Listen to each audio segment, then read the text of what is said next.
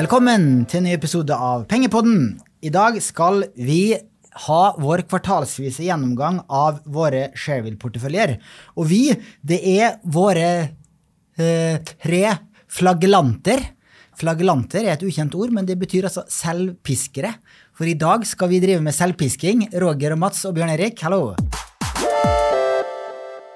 Mats, du først ut som selvpisker, og Roger, du kan jo lese opp notatene til Mats her. Ja, vi bruker jo det å skrive. Det jo du som, du jo primus motor for podden, Bjørn Erik, og du gjør en fantastisk jobb. Vi får jo beskjed om vi skal skrive litt sånn små kommentarer om hverandres eller egne portefølje før de går til deg. Og så leser jeg her på Mats, så det laks, håpløst, tech, håpløst, bank, greit nok, olje, foreløpig dårlig. Altså, det jo en måte på. Har du gitt opp, Mats?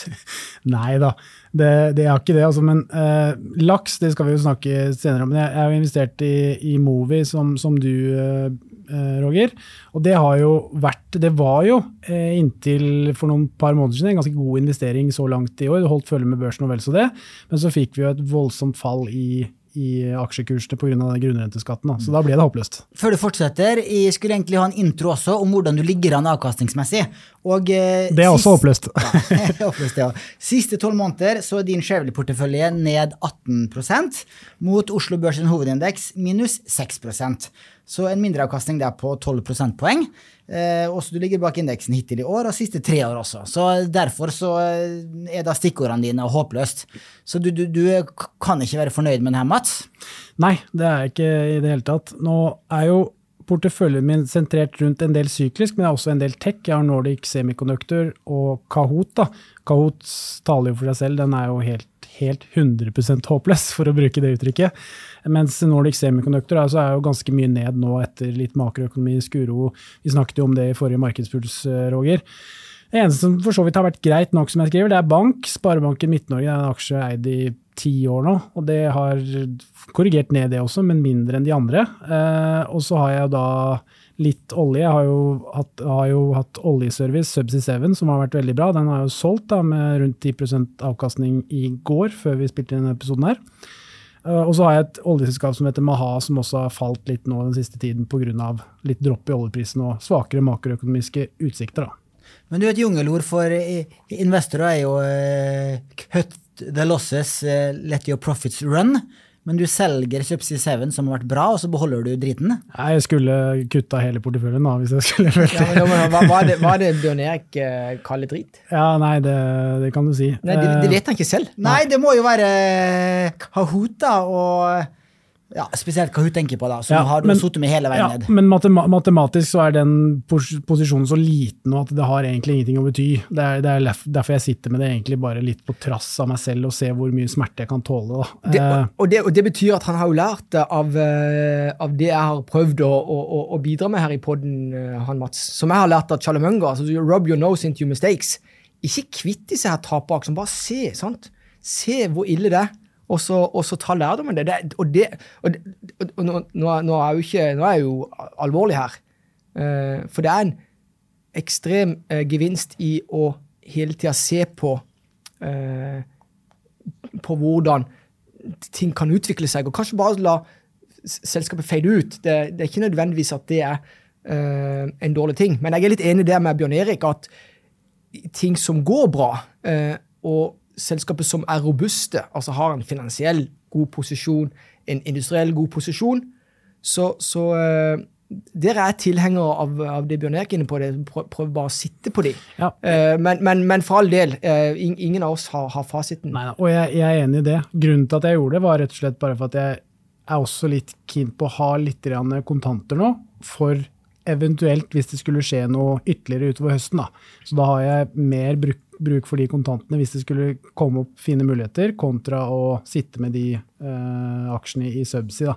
Men jeg kan selvfølgelig ta feil der, men jeg valgte å sikre gevinst der, og ha de kontantene tilgjengelige ved en senere anledning. Da. For nå har du en kontantandel på rundt 10%. Du har et høyere kontantandeler før, har du ikke? Jo, jeg har det. Så jeg investerte vel litt for mye akkurat før det smalt, selvfølgelig. Sånn det jo. Men flere av de selskapene jeg sitter på, hvis du ser bort ifra Kahoot, da, så kan man til en viss grad si på Nordic Semiconductor, så tjener egentlig de fleste selskapene gode penger. Jeg har jo Kitron, som har slitt litt nå på grunn av makroøkonomi, logistikkproblemer og så videre, som har falt litt i grann. Sparebanken Midt-Norge gjør det jo greit. Maha, selv om det er et selskap som har falt litt og er litt sånn politisk utrygt i forhold til hvor de får opp olje og så videre, så tjener de også mye penger nå i dagens oljemarked. Så alle selskapene jeg har, bortsett fra Kahoot, tjener jo penger da. Og det er jo i utgangspunktet en god ting. Og så vil kursene på kort og lang sikt variere veldig, og avkastningen kommer jo som alltid ujevnt. Og mye av det tech-messige er jo dels makroøkonomisk med høyere renter, og ikke minst denne geopolitiske usikkerheten med chips og så videre som rammer Nordic Semiconductor. Da. Og det er et godt poeng, og det må seere og lyttere få med seg, det er at det er viktig å skille mellom det som skjer på selskapsnivå. Altså det utviklet selskap, forbedre forretningsmodellen og fremtidig inntjeningspotensialet. That's the name of the game for en langsiktig investor. Men det som ikke en langsiktig investor kan styre noe med, det er jo det makroøkonomiske, altså det klimaet som egentlig rammer alle. Og da har det jo inflasjon i den ene retningen og rente og vekst i den andre retningen. Og det er jo klart at det er mange ufordelaktige størrelser der ute, altså både rente og inflasjon som med tanke på aksjemarkedet sin del. Og så har jo staten loppet meg for noen kroner også da, med den grunnrenteskatten. Og med tanke det skal du slippe å uttale om, for det kan jeg faktisk uttale meg om. Det skal vi ta etterpå. Men det også er jo en vesentlig del til at porteføljen er mer ned enn hva man skulle ønske da. Absolutt. Noen ord til om porteføljen. Du har jo det svenske oljeselskapet Maha Energy, og jeg så på avkastningen siste året, det er minus 16%, mot Equinor pluss 58%. Så du har valgt riktig bransje der, men feil selskap? Ja, jeg har valgt et selskap som ikke produserer gass. Det er jo det som har vært absolutt negative her, da. For Equinor har jo gått veldig mye på grunn av gassprisen. 50% av inntjeningen til Equinor er jo i gass, og nå er den kanskje opp mot 70, jeg vet ikke, i forhold til de gassprisene som har vært. Så det har jo vært en kjip greie da, og så fikk de en veldig hard medfart når oljeprisen plutselig falt ifra godt over $100 til lave 80-tallet nå nylig også, og så har den ikke kommet tilbake igjen, og det har jo litt med makroøkonomien å gjøre også, men selskapet på disse nivåene her da, $90 oljepris sånn give or take, tjener mye penger, så det er jo egentlig bare å sitte og se på kvartalsrapporten og se hva som faktisk er inntjening, og etter mine beregninger så vil den bli bra, og da vil forhåpentligvis kursen komme etter da. Men det er jo viktig å presisere det at når vi snakker om olje og gass, så er det jo ikke et perfekt marked. Det er regionale forskjeller, betydelige regionale forskjeller, for det at Equinor, som er en premissleverandør til gass, eller til strømmarkedet i Europa, det er innvestkjøring. Så nå kommer det ikke gass fra Russland, som var en større tilbyder av gass til Europa enn det Equinor var.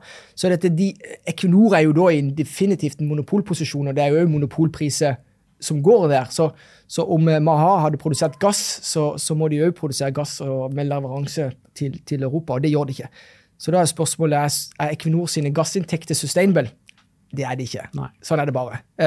Men også må jeg huske på det at for investorer så er det jo forskjell på størrelse. Størrelse betyr noe i alle bransjer. Absolutt. Jo større du er, jo mer power har du ut mot både suppliers og buyers. Equinor er jo en vesentlig aktør i forhold til et bittelite selskap. Skal vi huske på det at når markedet er dårlig, når veksten i verden faller, så sier det seg selv at da faller jo etterspørselen etter råvare. Så olje og gass etterspørselen faller. Og det så vi de forrige uke, for 2 uker siden, hvor OPEC Plus besluttet å kutte produksjonen med 2 millioner fat.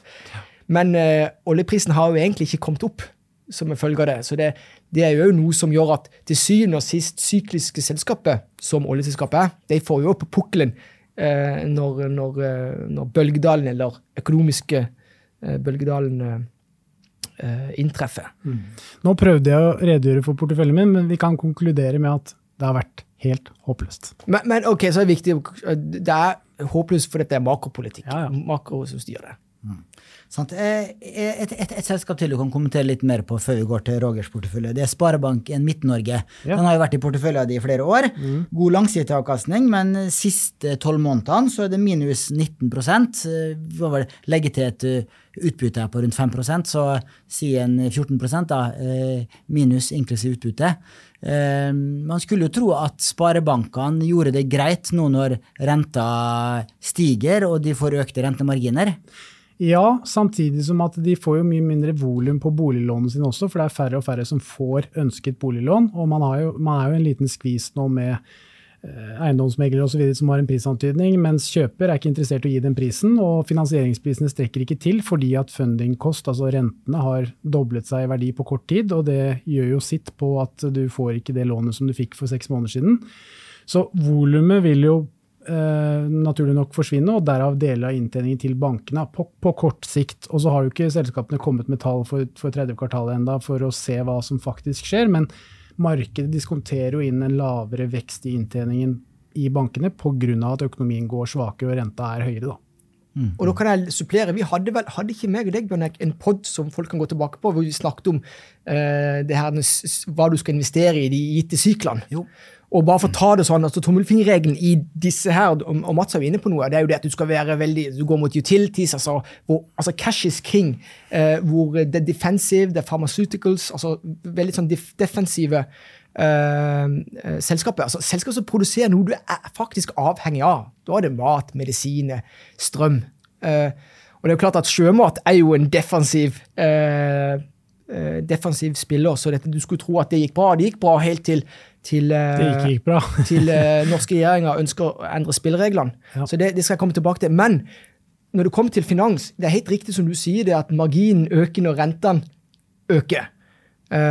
Sånn er det, bortsett fra at det er jo i reflation environment, altså når faktisk pasienten har kommet over i stabilt sideleie, altså økonomien, og at du kan begynne å se vekstimpuls igjen, og faktisk at rentetoppen er nådd, og den kommer ned igjen. Det er da bankene kick inn. Så bankene er jo i en sårbar situasjon, for hvis ikke vi kommer over i det her for økonomien i stabilt sideleie, så får kontroll på alle parametere, så er det ikke bra for bankene, for det er jo enorm latent giring i det finansielle systemet.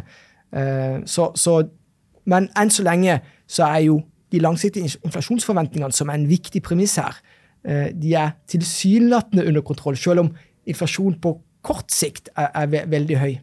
Så det var jo bare et tips til å gå inn på den eventuelle podden som vi hadde tidligere for å lære mer om det. Investeringer i perioder med høy inflasjon, eller noe sånt, tror jeg denne episoden heter. Da skal vi over til Roger, og forrige kvartal så gjorde vi litt narr av deg, for at du har jo ligget foran indeks helt siden du opprettet din Shareville-portefølje. Men nå, forrige kvartal, og nå ligger du da bak indeks på din norske portefølje i hvert fall, og avkastning siste 12 måneder, så har din norske Shareville-portefølje gitt minus 19%, mot Oslo Børs hovedindeks minus 6%. Og også så langt i år er det omtrent samme tall, minus 19% der også. Så ja, du skal raljere mot regjeringen, antar jeg, på grunnrentebeskatningen. Det er jo sånn at det er jo viktig å presisere at de selskapene som er investert i, har de aksjene falt i verdi for det at det har gått dårlig med de, at de plutselig ikke har kommet noe lik ut av skap, eller det er det ikke. Altså, min portefølje er jo på godt og vondt bærer preg av min tro på norsk havbruk, oppdretts. Det er gjort i alle år, kommer til å gjøre i fremtiden også, i likhet med Tomra. Og så var det jo sånn at jeg tror det er rundt 12% av min portefølje er med et pennestrøk forsvunnet, altså verdi. Fordi at den norske stat, eller regjeringen med da Senterpartiet og Arbeiderpartiet i spissen, de har jo hjelp fra SV. De mener jo nå at det er en grunnrente i oppdrett. Noe jeg mener er fullstendig skivebom. Grunnrente er det i oljesektoren, det er det i kraftsektoren. Og vi har jo snakket om det i en annen podd, så skal jeg ikke gå i dybden på det. Men til syvende og sist, så ja, rundt 12% av portefølje verdien min forsvunnet hvis grunnrente blir en realitet for oppdrettsnæringen. Jeg tror ikke nødvendigvis at det blir det. Altså det vil si at siste ord ikke sagt. For dette basically så jeg har lyst til, hvis jeg skal si det, summere opp på en klar måte. Det mitt store forbilde, eller Warren Buffett, han jo opptatt av en ting, det jo integritet. Så det at han sa i sin tid, det det at å tape penger for et selskap, så da vil han bli understanding. Men hvis du forringer rykte og renommé, så vil han bli rootless. Og til syvende og sist med å over natta basically ta bort 30% av frie kontantstrømmen til en hel næring. Det Norges nest viktigste næring. Over natta med et pengestrøm, ta det bort og gå rett inn i statskassa. Så vitner ikke det om noen som interessert i å bygge norsk renommé og tillit. Så, og jeg har sagt til dere at jeg har jo ikke involvert meg i politikk med gode grunner. Men det klart at dette her går over alle støvleskaft. Så jeg vil kjenne det at altså the beast within, altså, i meg, det har blitt vekket til livet. Og det fordi at dette her går jo på rykterne med til Norge. Og til syvende og sist den eneste reelle verdien du har. Det høres ikke hjemme i et land som har en AAA-rater og skal forsvare og komme med den type skattepolitikk.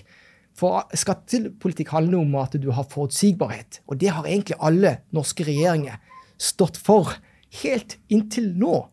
Og derfor så jeg ganske sikker på at siste ord ikke sagt, for det rokker ved vår troverdighet, og da det mer enn at min portefølje ned 12%, for det kan jeg leve med, men Norge som nasjon kan ikke leve med den type politikk. Jeg har også bare en kommentar på det du sier, Roger, og at en ting jo dette med skatt og lover og regler og ting og tang som disse politikerne kommer med, det da hva det Men det jeg synes veldig rart jo at du var inne på det, det Norges nest største næring, det har blitt eksportert sjømat for over 100 milliarder kroner i fjor, og det jo det vi skal leve av etter oljen, som alle snakker om.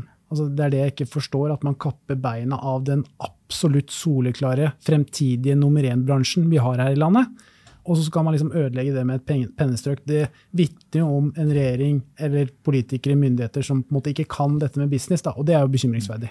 Det skal bli spennende å se hva som blir utfallet. Min gjetning at det blir en grunnrentebeskatning, men ikke på 40%.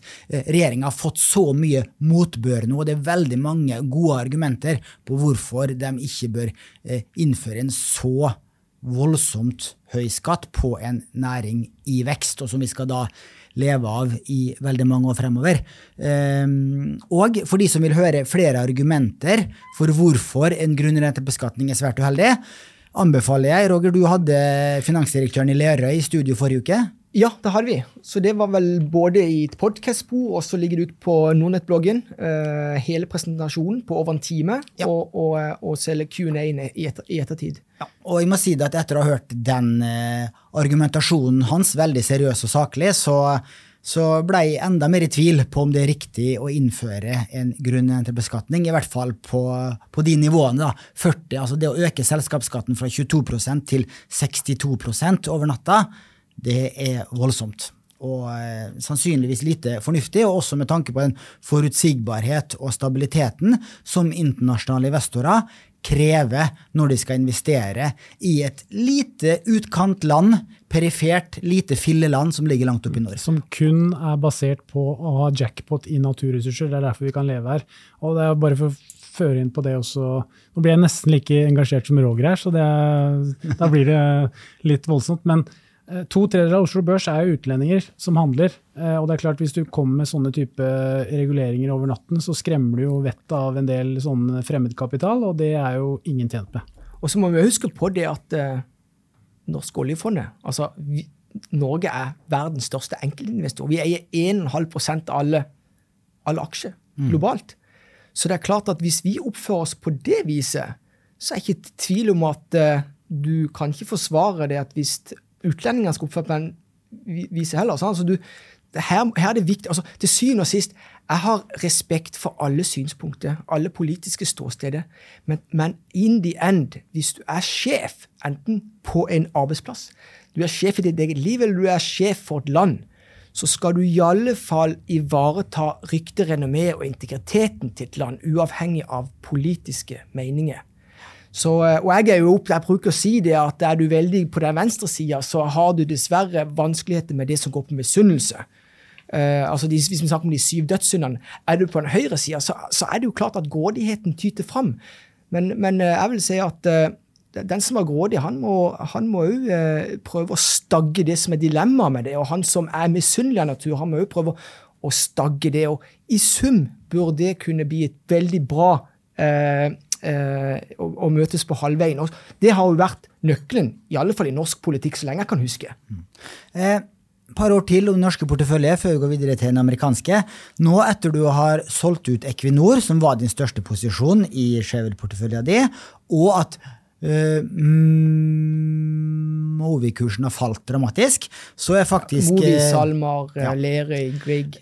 Så faktisk Humra og Telenor dine 2 største posisjoner på mellom 9 og 10%.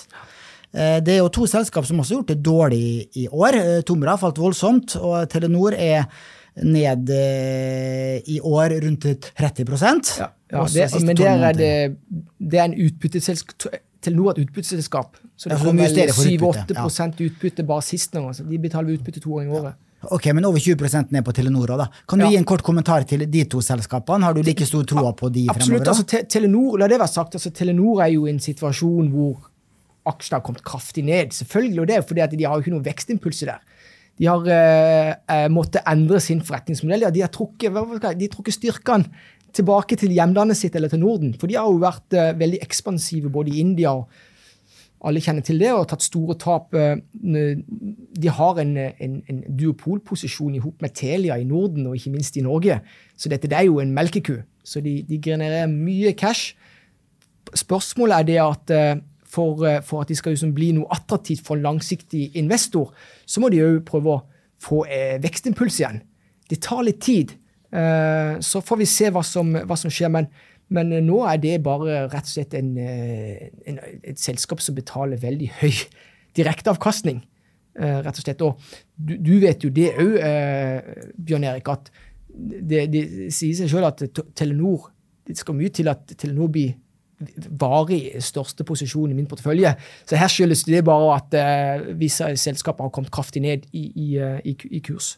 Det jo en defensiv approach egentlig da. Altså, Telenor har vært et selskap som har vært ganske defensivt og egentlig ålreit å eie når børsen har stormet litt på grunn av at du har en utbyttebeskyttelse, men nå har det jo skjedd en del type ting. De har jo litt påvirket datatrafikken i Asia også, som har vært svakere enn vanlig på grunn av covid og alle disse tingene, så du har fått en del ekstra ting der, sånn selskapsspesifikt, som har gjort at du også har fått ytterligere fall på kursen. Da. Så Telenor jo litt særskilt i dag, men til vanlig og liksom historisk så har det vært en ganske sånn fin aksje å eie i litt sånn usikre tider da. På grunn av det utbyttet som man får, og businessmodellen stabil, og det monopoltendenser som Roger inne på. Sant, ja. Og Humra har falt 45% hittil i år. Det jo dramatisk. Det jo et vekstselskap som blir hittet av høyere renter. Ja, det en ting, men du må huske på det jo industriselskap. Altså, det jo klart at, husk disse pantesystemene, sorteringssystemene, nå det jo veldig vanskelig i Europa generelt, geopolitikk, så det må spares opp og ned i mente, og det jo klart at da kan det jo fort ut at ting blir utsatt i diverse ting. Så Tomra, det veldig viktig å presisere det som jeg sa innledningsvis. Det noe annet, altså jeg kaster selskapene mine på havet hvis det skulle være noen drastiske endringer i businessen. Og det det ikke. Det jo samme som jeg sier det at disse selskapene vi snakker om det sjømatselskapene, om det Tomra eller andre som nevnt her, de jobber jo hardt på for å bli litt bedre hele tiden. Så det viktig å skille mellom det som påvirkes av makroøkonomiske størrelse, renteinflasjon og vekst, og det som går på selve forretningen til selskapet. Men du kunne jo vridd porteføljen din hvis du hadde en stor tro på at det ble et høyinflasjonsscenario, så kunne du jo posisjonert deg bedre. Nå jeg litt sånn djevelens advokat her. Ja, så Samtidig, Roger, at Bjørn Erik jo egentlig den som traderen her. Selv om han angivelig en fondsinvestor, så bytter han jo fond ofte enn det vi bytter aksjer. Så han jo veldig på å skulle ta inn i markedet. Ja, så det sånn at det vil si at det viktigste det å lære hverandre å kjenne, og vi kjenner jo hverandre veldig godt. Mens Bjørn Erik jo du jo journalist av natur. Du veldig flink på akkurat det, på den biten der. Og jeg vet jo at du vet at du kan svare på det spørsmålet du selv stiller meg. Ja. Det at jeg tenker oppfør meg som en eier, så det betyr at jeg gjør ikke store endringer på kort sikt. Men du solgte din største posisjon som Equinor, og den har gått videre på 300 kroner aksjen, og det jo fordi at disse gassprisene som altså om inntjeningsevnen til Equinor, altså, tror du at gassprisene i Europa blir værende på de nivåene? Nei, det gjør det ikke, men jeg vet at den har steget 20% etter du solgte. Ja da, børsen har gått ned. Ja, definitivt. Men det er klart, sånn det. Men 300 for meg, og Equinor jo et selskap som ikke det noen sånn vekstimpuls i. Så og du kjøpte vel den på 100 spenn eller noe, så det klart du tjente jo bra med penger på det da. Ja. Så om du ikke får den siste krona, skal aldri jage den siste krona, Bjørn Erik. Nei, det det. Så vi får se, men la det være sagt, altså Equinor jeg synes Equinor et fantastisk selskap. Og det jo fordi at det et selskap med veldig høy integritet. De veldig, hva vi kaller, balansert i sin politikk, hvis man kan si det på den måten. De jobber på å transformere hele businessen for å være her en stor aktør om 50 år. Altså den satsingen på fornybare situasjon. Og vi vet at ledelsen i Equinor vet at inntjeningen de har nå, den avsindig. Og det her det bare om å gjøre hvordan kan du allokere den kapitalen. Mesteparten av kapitalen kommer jo tilbake kjøpe aksjer eller utbytte, og så blir det sikkert gjort en del oppkjøp. Og når vi snakker om tilbakekjøp og direkte utbytte, så jo det cash tilbake til aksjonæren, basically.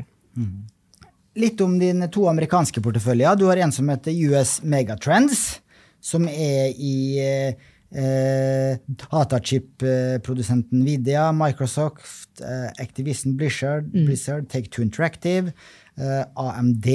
Den har falt med 16% siste året mot Nasdaq-indeksen, den vekst- og teknologiindeksen i USA, som ned 29%, så litt mindre fall enn den.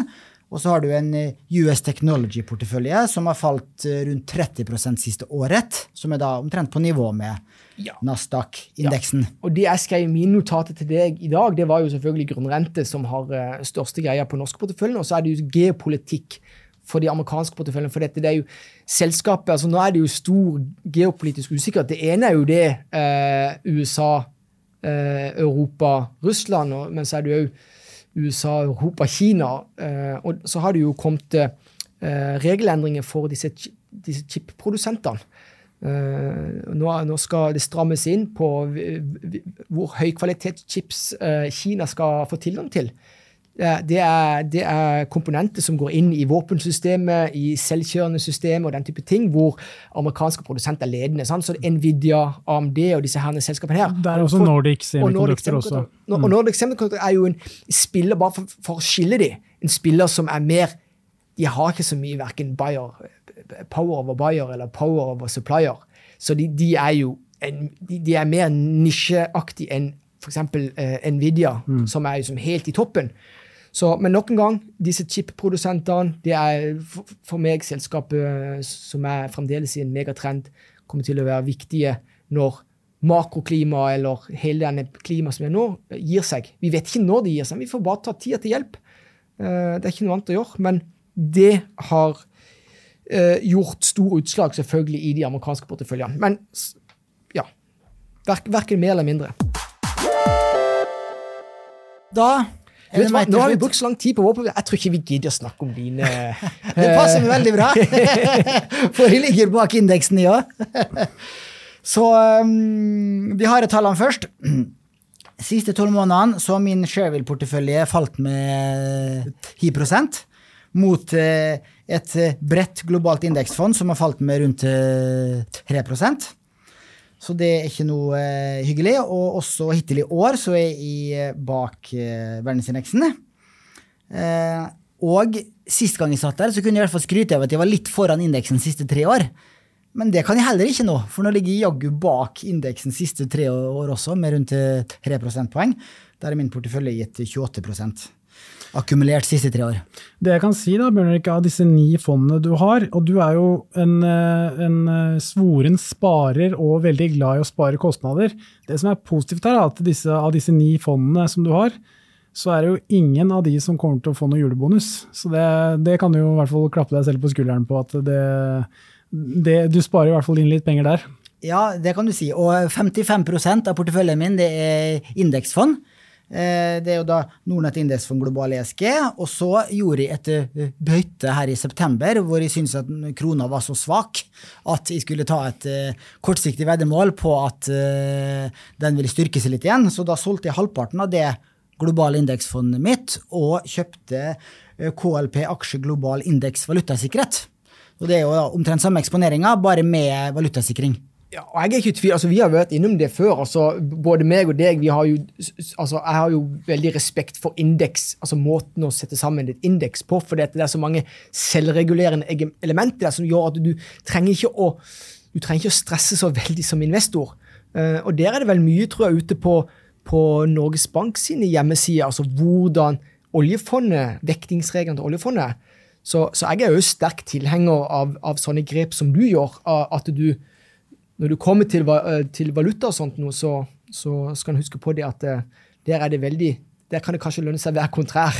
Ja, i det lange løp i alle fall. Sant, ja, for så langt da, jeg vekslet om halvparten av de globale indeksfondene mine, da dollarkursen var på 10,3 i midten av september, og så var den jo så vidt opp i 11 kroner. Amerikanske dollar. Men nå snakker du veldig kort sikt. Ja, det da siste måneden.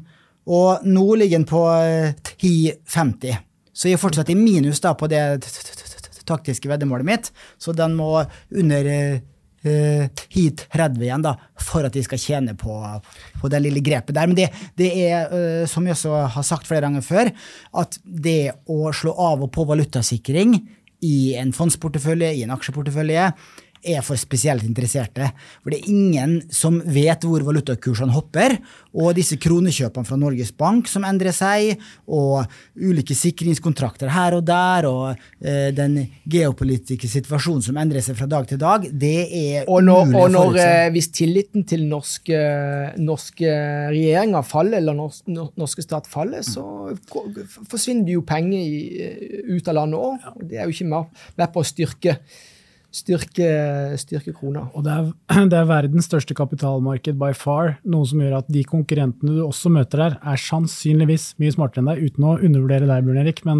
det sitter en del banker og institusjoner og så videre som sitter med dette hver dag, så valuta et nullsumspill, det vanskelig. Man må prøve, selvfølgelig, og kudos til deg som prøver, men det fort gjort også å brenne seg. Det fort gjort å brenne seg, og så har du en fordel med å sitte med valutaeksponering også. Det har vi jo sett nå i år, og spesielt da i mars 2020, da verdens børser falt med 30% på 4-5 uker. Som en norsk investor i et globalt aksjefond, så fikk du bare halvparten av det kursfallet. Og det ser du også i år også. Verdensindeksen har falt rundt 25%. Et norsk globalt indeksfond har falt rundt 12-13%, altså bare halvparten, fordi at krona har svekket seg så mye. Så det en veldig behagelig og effektiv støtpute å sitte med valutaeksponering, har det vært nå i 10-15 år. Ja, ellers det jo bare viktig. Jeg liker i alle fall å reklamere for 2 ting. Det om noe så skal du sette ting i system og bygge struktur rundt det. Og det jeg sier, du har jo litt forutsetninger for både å sette ting i system og bygge struktur rundt det, og det har faktisk de aller fleste også av seerlyttere her, som interessert i å spare langsiktig. Men derfor sier jeg, det må du lære. Oljefondet jo fantastisk gode på, selv om de sine revektingsmodeller jo under kontinuerlig forbedringsprosesser, så kan du få mye nyttig lærdom derifra, mener jeg da. Absolutt, kan jo reklamere for en podcast jeg hadde med nestleder i Oljefondet, Ron Grande, for et drøyt år siden. Så bare søk på Ron Grande og Pengepodden, så får dere opp det. Og da snakker vi litt om disse rebalanseringsreglene, som oljefondet har med at de skal ha 70% aksjer, 30% renter, og når de må rebalansere da. Og nå når aksjemarkedet har falt nå, så vil jo deres aksjeandel falle et stykke ned på 60-tallet, og da har de en regel om at hvis den faller til under 66%, da må de kjøpes opp i aksjer, og de kan gjøre det når de vil, men de skal aldri under 66% aksjeandel, når den nøytrale andelen er 70%. Litt mer om de ulike fondene her. På den positive siden da, så kan jeg trekke frem et fond som heter Nordea. Bjørn Erik, vi vil ikke ha noe positivt i dag. det var tullet. Skal vi bare ha selvpisking? Nei, det var tullet. Kjør på. Mats har fått lov å snakke om et par positive ting. Om jeg får lov å snakke om ja. Så er jeg fornøyd. Et av de få fondene jeg er fornøyd med, da, det er Nordea Stabile Aksjer Global Etisk, som er da Robert Ness sitt verdi- og stabile fond, som har da avkastning de siste 12 månedene er på pluss 10%, og det er da langt bedre enn verdensindeksen. Og et annet fond som jeg også er fornøyd med, det er Storebrand Renewable Energy, som er Storebrand sitt fornybarfond, som også har levert bedre enn verdensindeksen, i hvert fall hittil i år. På den negative siden, så er det jo det der noe Van Eck Vector Videogaming en e-sport-ETF-en min, som har da det største fallet, som har falt med 30% siste 12 måneder. Det er jo dramatisk. Det er jo mye vekstselskaper der inne, teknologiselskaper, de som du også liker, Roger, disse Absolutt. Activision Blizzard og Take-Two Interactive og sånn, de har fått en hit. Men jeg har troa på den sektoren fortsatt, så jeg vil fortsatt ha det fondet. Og så, i tillegg til at jeg bytta ut litt av mitt globale indeksfond med et valutasikret globalt indeksfond, så solgte jeg en gammel kjenning, langkreditt utbytte, som har vært et kjempefond i mange år, men som har sakket litt akter ut de siste par årene, og har vel tapt mot indeksen de 2 siste årene, hvis jeg husker riktig. Og hadde 5 av 5 stjerner i Morningstar, nå er det 3 av 5 stjerner. Så det solgte jeg i september, og så tok jeg inn et annet norsk utbyttefond, nemlig Fondsfinans utbytte. Nå har det fondet fått 3 års historikk og fått 5 av 5 stjerner i Morningstar, og har levert solid meravkastning mot både Oslo Børs sin fondsindeks og kategorien norske aksjefond i alle de 3 kalenderårene det har eksistert. Ja, da er Bjørn Erik på kjøperen. Da er jeg på kjøperen. Ja, og det må jeg bare si det at la meg sagt, altså utbytte, vi har hatt han i studio. Ja, han Christian Kallevik. Ja, Kjempeflink mann. Så det er sant, for vi som vil lære mer om det fondet, strategien og det som ligger bak, og se og lyttere, vi fleiper jo i studio her, sant? Altså, du kjøper når jeg vet at Bjørn, du har satt ting i system, hvordan du tenker som en fondsinvestor. Om det lykkes eller ikke, du har i hvert fall satt i system, lykkes ikke over tid, du har i hvert fall satt i system, og det er egentlig nøkkelen. Og hvem vet, kanskje det blir veldig god periode for eksempel, vi kan kanskje forvente litt høyere inflasjon generelt i verden nå, og da har vi jo tatt ord for kanskje det vil være bra for gitte type selskaper. Oslo Børs kan det være bra for, så vi får se. Ja. Siden vi er inne på den negative sporet i dag, da, så kan jo bare fleipe til å si at ja, det hjelper ikke å sette ting i system. Da han hører mindre avkastning hittil i år, siste 12 måneder og siste 3 år, så vi burde jo bare ha suttet alle pengene i et globalt indeksfond og så tatt ferie. Men det er ganske kjedelig da. Eller kjøpt Berkshire. Eller kjøpt Berkshire, kanskje. Så, men det er masse læring i det her for lytterne våre også. Det er vanskelig å slå et globalt indeksfond. Jeg har prøvd i over 20 år, og som jeg har sagt før, 2 av 3 år så har jeg tapt. Og nå har jeg både tapt da på 1 års sikt og 3 års sikt. Og det er ikke noe hyggelig det å sitte som spareøkonom. Jeg tør påstå at du har tatt betydelig steg som investor på de årene. Og det jo det handler om. Man lærer jo masse da, når man må lage slike kvartalsvise rapporter på egen sparing, og det oppfordrer egentlig alle til å gjøre. Sett ting i system, skriv ned de feilene du har gjort, skriv ned de smarte valgene du har gjort, og prøv å ta lærdom av det. En siste endring jeg har gjort at jeg solgte et teknologifond som heter BGF, Next Generation Technology, som var et kanonfond i 2020, og som da har gått like fort ned igjen etterpå. Men der var jeg faktisk litt smart da. Selv de siste andelene mine solgte jeg vel omtrent til kjøpspris, men der har jeg solgt i 3 omganger. Så i de 2 foregående nedsalgene mine, så hadde jeg en betydelig gevinst inne da. Og det en strategi jeg noen gang følger hvis jeg kjøper spesielt volatile fond, at jeg kan selge unna litt underveis for å sikre litt gevinst. Og når de har kommet ned på det nivået jeg kjøpte det for, så solgte jeg den siste posisjonen min i det fondet. De pengene gikk inn i Storebrand Renewable Energy, som da jeg økte posisjonen i, fordi at jeg har fått økt tro på fornybarsektoren fremover, på grunn av alt det som skjer i verden med krig, og vi skal bli mindre avhengig av russisk olje og gass. Det blir mye mer investeringer i fornybarsektoren fremover, og da vil disse selskapene som Storebrand Fornybar Energi, Handelsbanken Bærekraftig Energi og DNB Miljøinvest vel de 3 mest populære fondene når det gjelder disse fornybarselskapene, og da vil de fondene kunne antakeligvis gjøre det bra fremover. Skal vi se, da begynner vi å nærme oss slutten her. Ja, har vi noen avsluttende kommentarer fra oss flagellanter i studio? Ja, jeg må jo bare beklage. Jeg har jo referert til seere og lytter i denne sendingen, men det jo ingen seere, for vi filmer det vel ikke? Du sitter med ryggen til kamera, altså. Ja, jeg har tatt på meg egen t-skjorte med Buffett-emblem og det ene og det andre, men det hjelper jo ikke. Nei, hva skal det? Hvis jeg skal summere opp for mitt ståsted, jeg opptatt av en ting, og det det at livet handler om å bygge integritet og ivareta og støtte opp om det. Og det har jeg fått kjenne, i alle fall som investor i havbruk, at det fallet der, det burde vi vært foruten. Og så får vi se hva enden på visa blir, når alle har fått sagt sitt.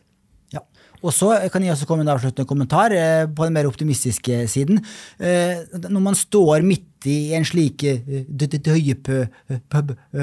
børskorreksjon som man gjør nå, så ser det meste mørkt ut. Mange har tapt penger, i hvert fall de som har gått inn det siste året eller 2, har tapt penger. Men hvis du ser tilbake på tidligere slike korreksjonsfaser, så vil du beskrive den som en kjøpsmulighet. Det kan hende vi der nå, det ingen som vet. Det kan hende det et godt tidspunkt å gå gradvis inn i markedet på.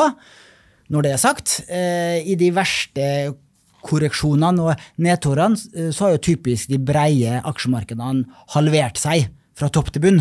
Og vi ikke der enda, vi rundt ned 25% på verdensindeksen. Vel omlag det samme på den breie S&P 500-indeksen i USA. Så hvem vet? Men aksjene 1/4 av verdien ved inngangen av året. Og der har du allerede en fordel med tanke på aksjemarkedet jo det eneste stedet i hele verden av alt mulig, der det kø inn i en butikk, hvis man billedlig illustrerer seg, kø inn i en butikk der det 20% overpris. Og så når det salg på 50%, så det ikke en kjeft som står her. Og det det også en viktig ting som investor å tenke på, da. At man må se på korreksjoner i brede indeksfond. Nå snakker jeg ikke om selskapsspesifikt, men brede indeksfond og indekser, som et salg også. Hvis man tenker den analogien, at du alltid keen på å kjøpe noe på salg, men av en eller annen grunn i aksjemarkedet, så man ikke interessert i å kjøpe noe på salg. Da man vil bare kjøpe ting på overpris. Og det jo på en måte en tankegang som jeg tror det viktig fra oss som sitter her og jobber med dette hver dag, må liksom innprinte litt også i de investorene som sitter og tenker på dette her, da. At man må også prøve å se muligheter når det ser svart ut, da. Sant, jeg kan også ta helt avslutningsvis. Vi ser at det en andel av kundene våre som har spareavtaler i fond, som avslutter disse spareavtalene nå. Det er ikke veldig stor andel, men det er i hvert fall langt mer enn normalt. Og hvis man slutter spareavtalen fordi at man har så dårlig råd at man må ha penger til å betale strømregninger, fine. Da er det helt riktig å gjøre det. Da må strøm komme før sparing til pensjon og til barn. Men hvis det er fordi at du ser at det er røde tall på Nordnett-kontoen din, og det her var penger som egentlig var øremerket til pensjonssparinga di, så mener jeg det er en feil beslutning å stoppe en spareavtale. Så fortsett det månedlige sparinga. Noe annet er hvis du har arvet 1 million kroner, skal du nå sette hele summen inn i aksjemarkedet? Nei, kanskje ikke. Kanskje du skal spre det over 1 år, 2 år, 3 år, fase det inn i markedet gradvis. Det er noe mer fornuftig strategi som de fleste finansielle rådgivere vil råde deg til hvis du spør en slik. Da tror vi setter punktum der.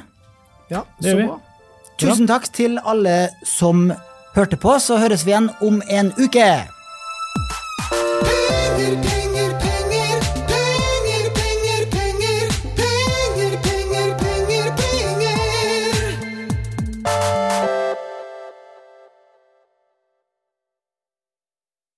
Denne podcasten skal anses som markedsføringsmateriell, og innholdet må ikke oppfattes som en investeringsanbefaling. Podcasten er kun ment til inspirasjon og informasjonsformål. Nordnett tar ikke ansvar for eventuelle tap som måtte oppstå ved bruk av informasjonen i denne podcasten. Les mer på disclaimer-siden på nordnett.no.